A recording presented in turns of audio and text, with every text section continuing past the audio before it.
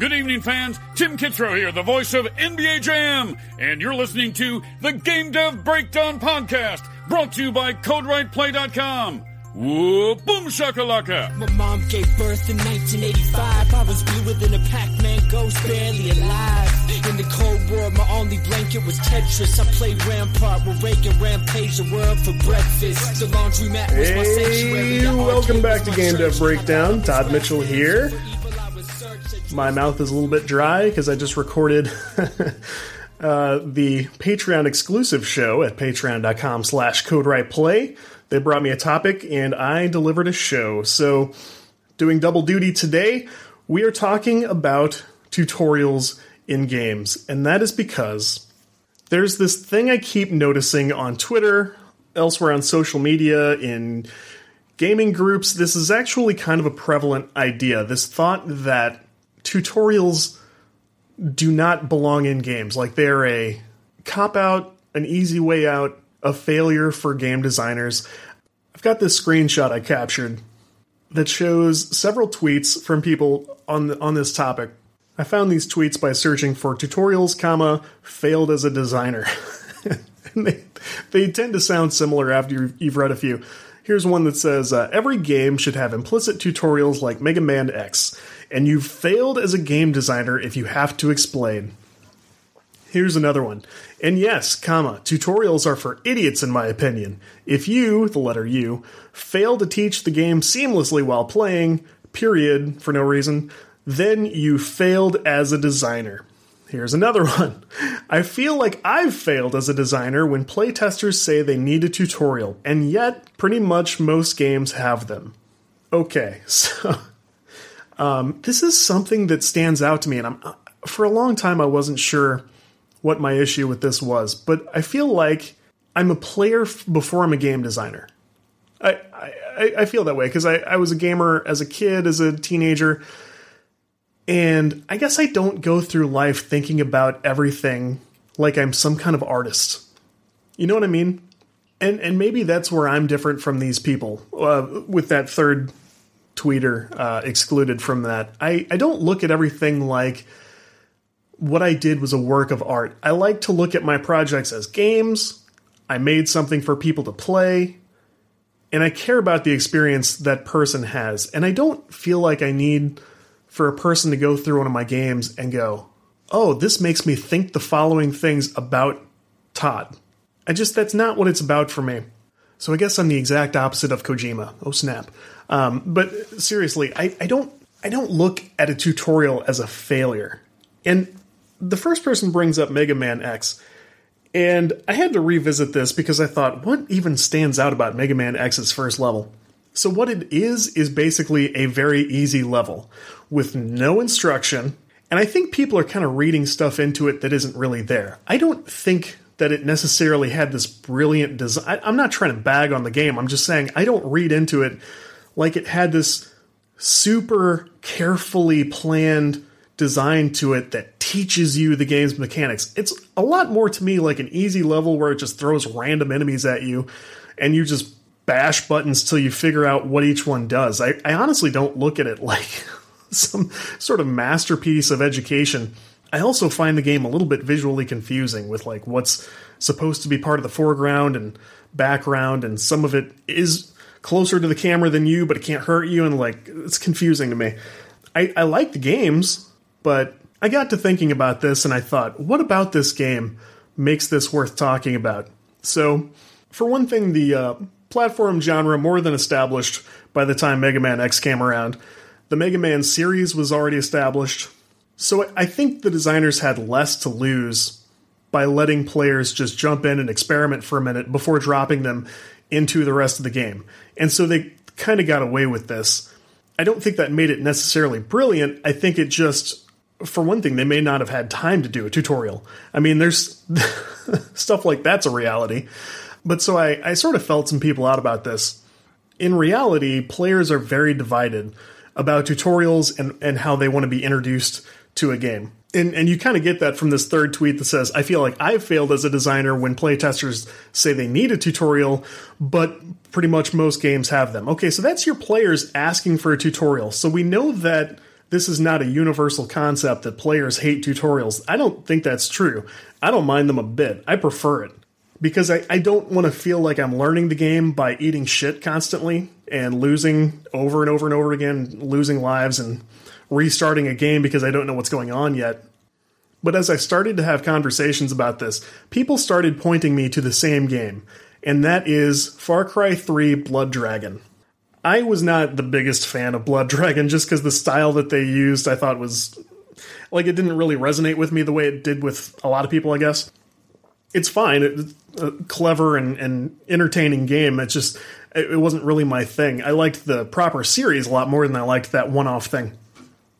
And oddly enough, they did a Far Cry 3 Blood Dragon crossover with the Trials dirt bike series, and I actually liked that game a lot more than I liked Blood Dragon. So anyway, everyone pointed at that as one of the funniest, most entertaining, and positive tutorials they could remember.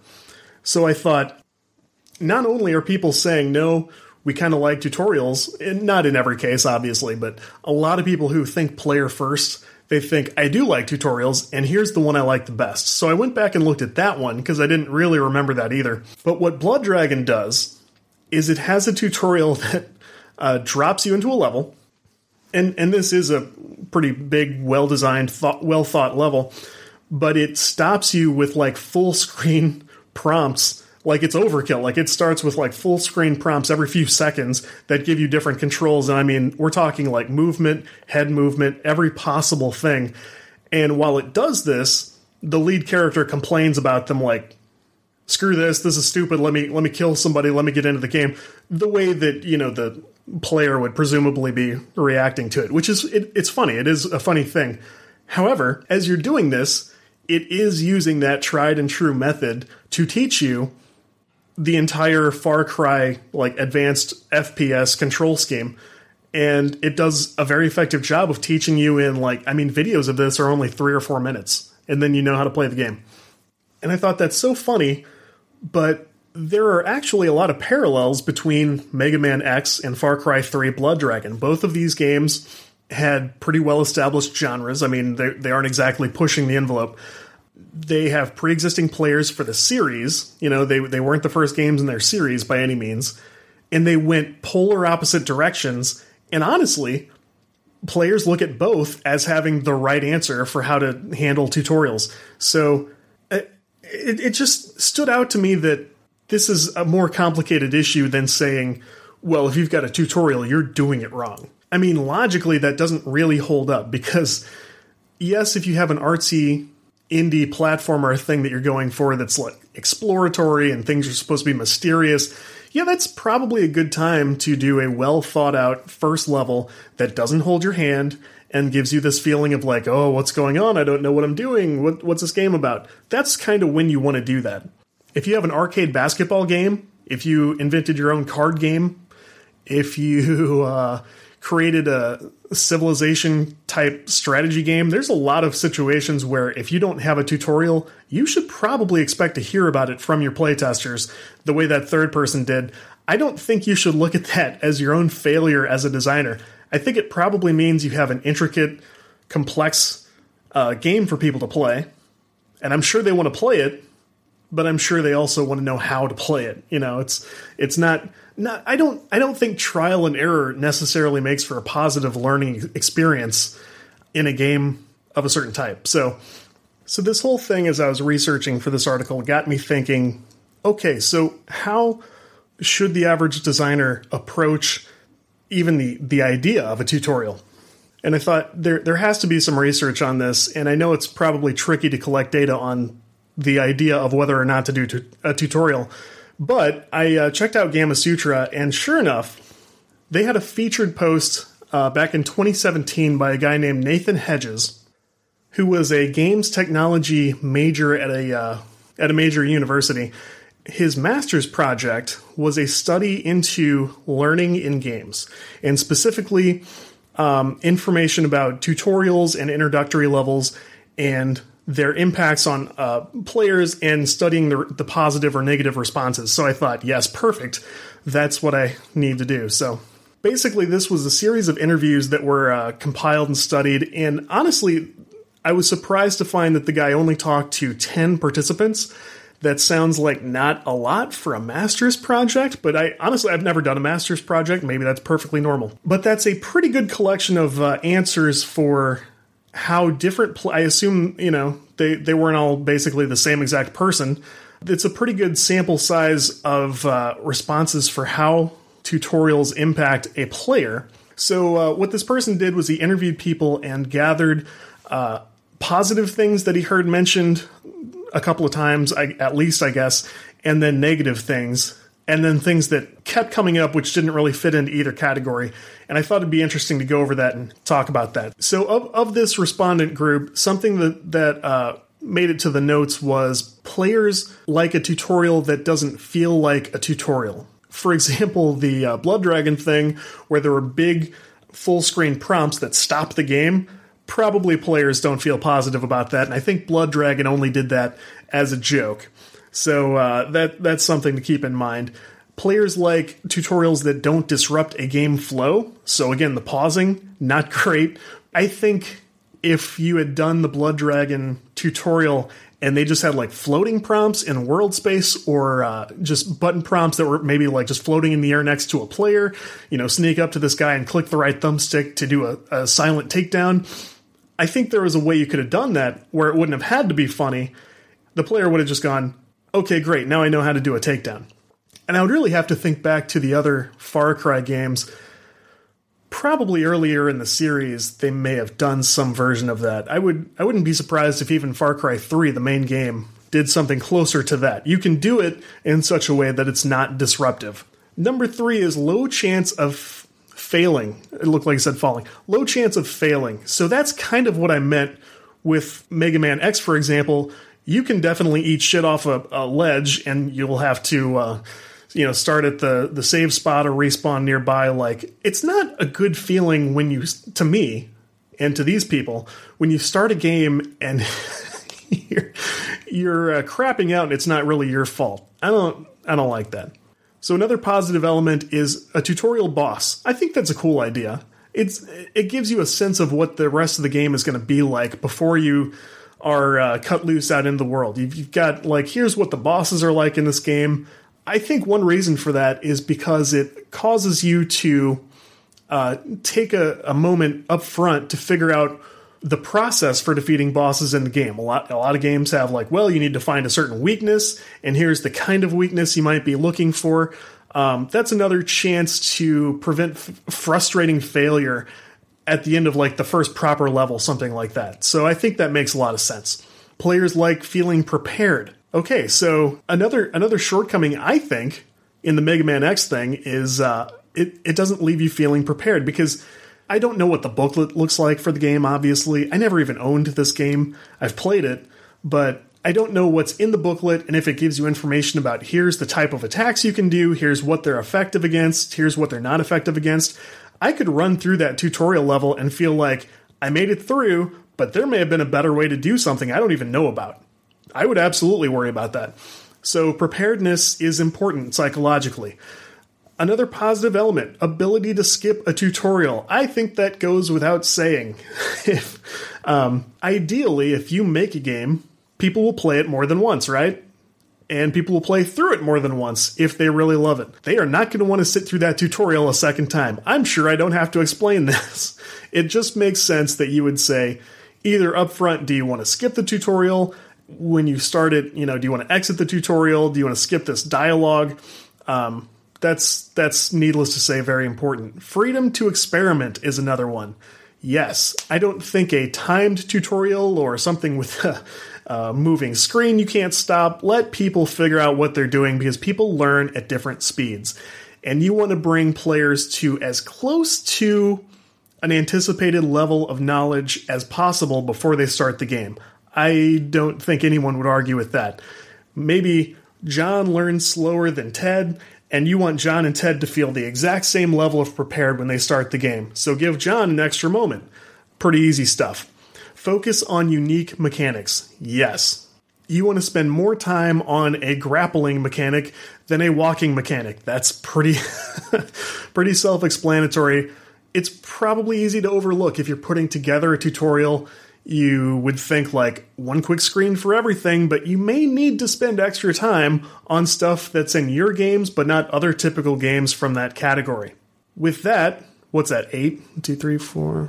That's 8 positive patterns that were notated from these interviews. Let's talk about negative patterns.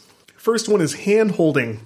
Know how to not overdo it. I think this is one area that convinces people that tutorials might be bad, because if they handhold too much, or if they take too long, or if they insult your intelligence, they're going to have a negative perception of that experience. Number 2, not skippable. Already talked about it. Don't make people sit through your tutorial. That's not good. They might not want it, or they might not need it. Next one is patronizing. That's exactly what we just talked about. If you are insulting the intelligence of your players, they're going to assume it's for either stupid people or younger people, and they might drop it right there. And if they don't drop it, they're at least going to have that idea in their head like, I may be too smart for this game. I may be too far along in my mental development to play this game. That is not how you want people to look at your work. The next one is forced videos and cutscenes. I look at videos and cutscenes the same way as the tutorial itself. There should be a way to skip it. Maybe you just tortured yourself. Maybe you bent over backwards putting together these cutscenes. You need to get over that mentally and allow people not to see them at all. Put a setting in the options. I don't want to see these ever. Let people do as much skipping and cutting and opting out as possible, because let them make it their experience.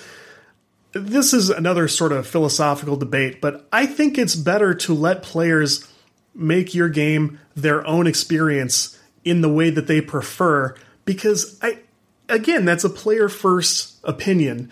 I don't think of myself as so much of an artiste that I have to dictate every little part of your experience when you play my games. I think that's ridiculous. And that might be the reason that I look at some of these game developers who have their names plastered all over products and stuff like that. And I have sort of not a low opinion. That's not, I don't really want to, take a shot at anybody, but I think that's one thing that sets me apart from them. Also success. They are successful, I am not.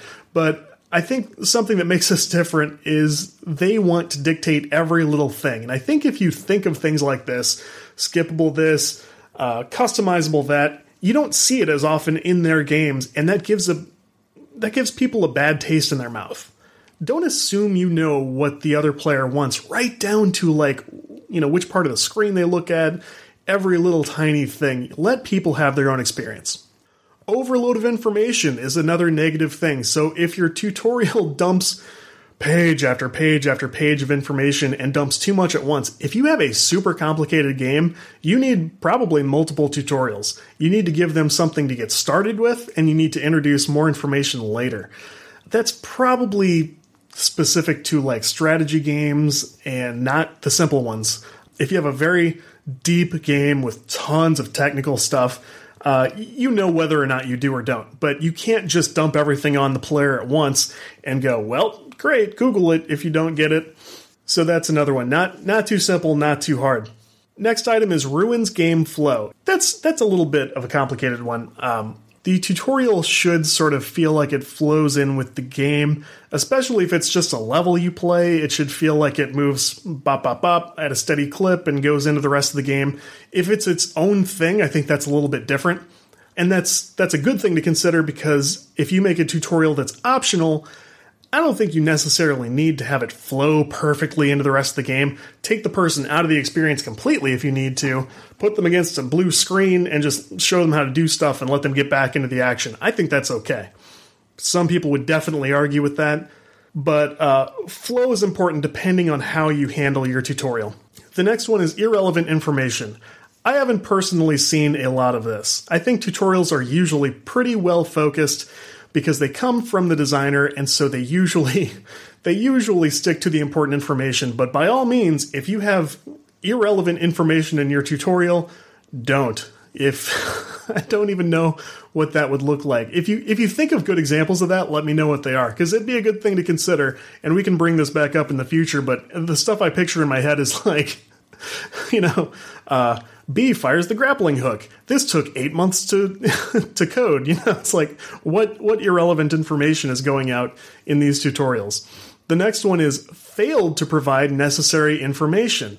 Okay, that's an issue I think that you'll find in Mega Man X, personally. And I'm picking on Mega Man X just because it came up. But I think a lot of games do fail to let you know, like, here's how to handle this situation. Because if you're designing a game that's supposed to be clever in ways that, like, here's an enemy that responds better to this kind of attack than this kind of attack, you do have to let the player know in some way. Maybe you can find a clever way to put that in a level, but otherwise, you need to let them know explicitly. Don't leave it to Google to let players know how to play this game. I don't think that's the right approach. The next one is constant pauses and stops. This is what Blood Dragon did to be funny.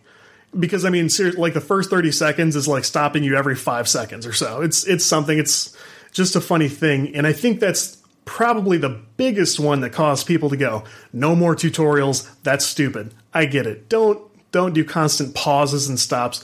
Make things float in world space. Find clever ways to, even if you have to put it in print, do that in a clever way that doesn't jar the player. The last one is too long. Absolutely, don't make your tutorial or your introductory level too long. I think that goes without saying.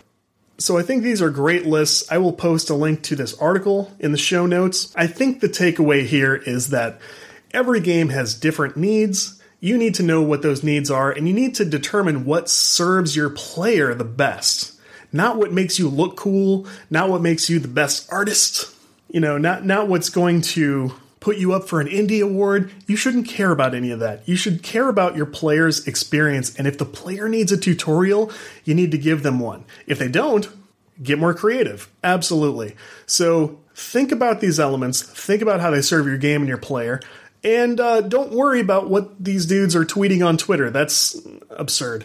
So the great tutorial debate, I think there's plenty of room to have different opinions on this. I would love to hear what people think about it, what you've done in your games. If you've shipped a game with a tutorial, or you consciously skip tutorials for a certain reason, love feedback about stuff like that. Absolutely. We're all trying to get to the bottom of how to do what we do the best way possible. If you enjoy the Game Dev Breakdown podcast, we would love to have you subscribe or review it or share it with a friend. Anything you can do. None of it costs $1. It just all helps us get the word out. So if you do want to spend $1, we have all sorts of fun things you can do at patreon.com/CodeWritePlay. Putting up an exclusive episode for them right now. We will definitely talk to more guests on the show. It's just hard to get people in during the holiday season. I'm also talking to a person who I won't reveal at this time about a project that I can't reveal at this time that you're going to hear more about early in 2020. I'm out of my mind with excitement about this. It really is going to be a big deal, and it's going to be awesome, and we're going to have a ton of fun with it. It's not going to stop what we do here, so you'll hear about it first. So everybody keep up the good work. Let me know what you want to hear about and what you're working on. I love conversations like that. Ask anybody. I've had 2 people in the last week ask me for my P.O. box so they can send stuff, so we're going to do a little bit of a mailbag episode here coming up soon, almost definitely before Christmas, and I'm excited about that too, because this is a community thing, and I love hearing from all of you, and that's what makes this fun for me. So get in touch, stay tuned for more soon, and catch you then.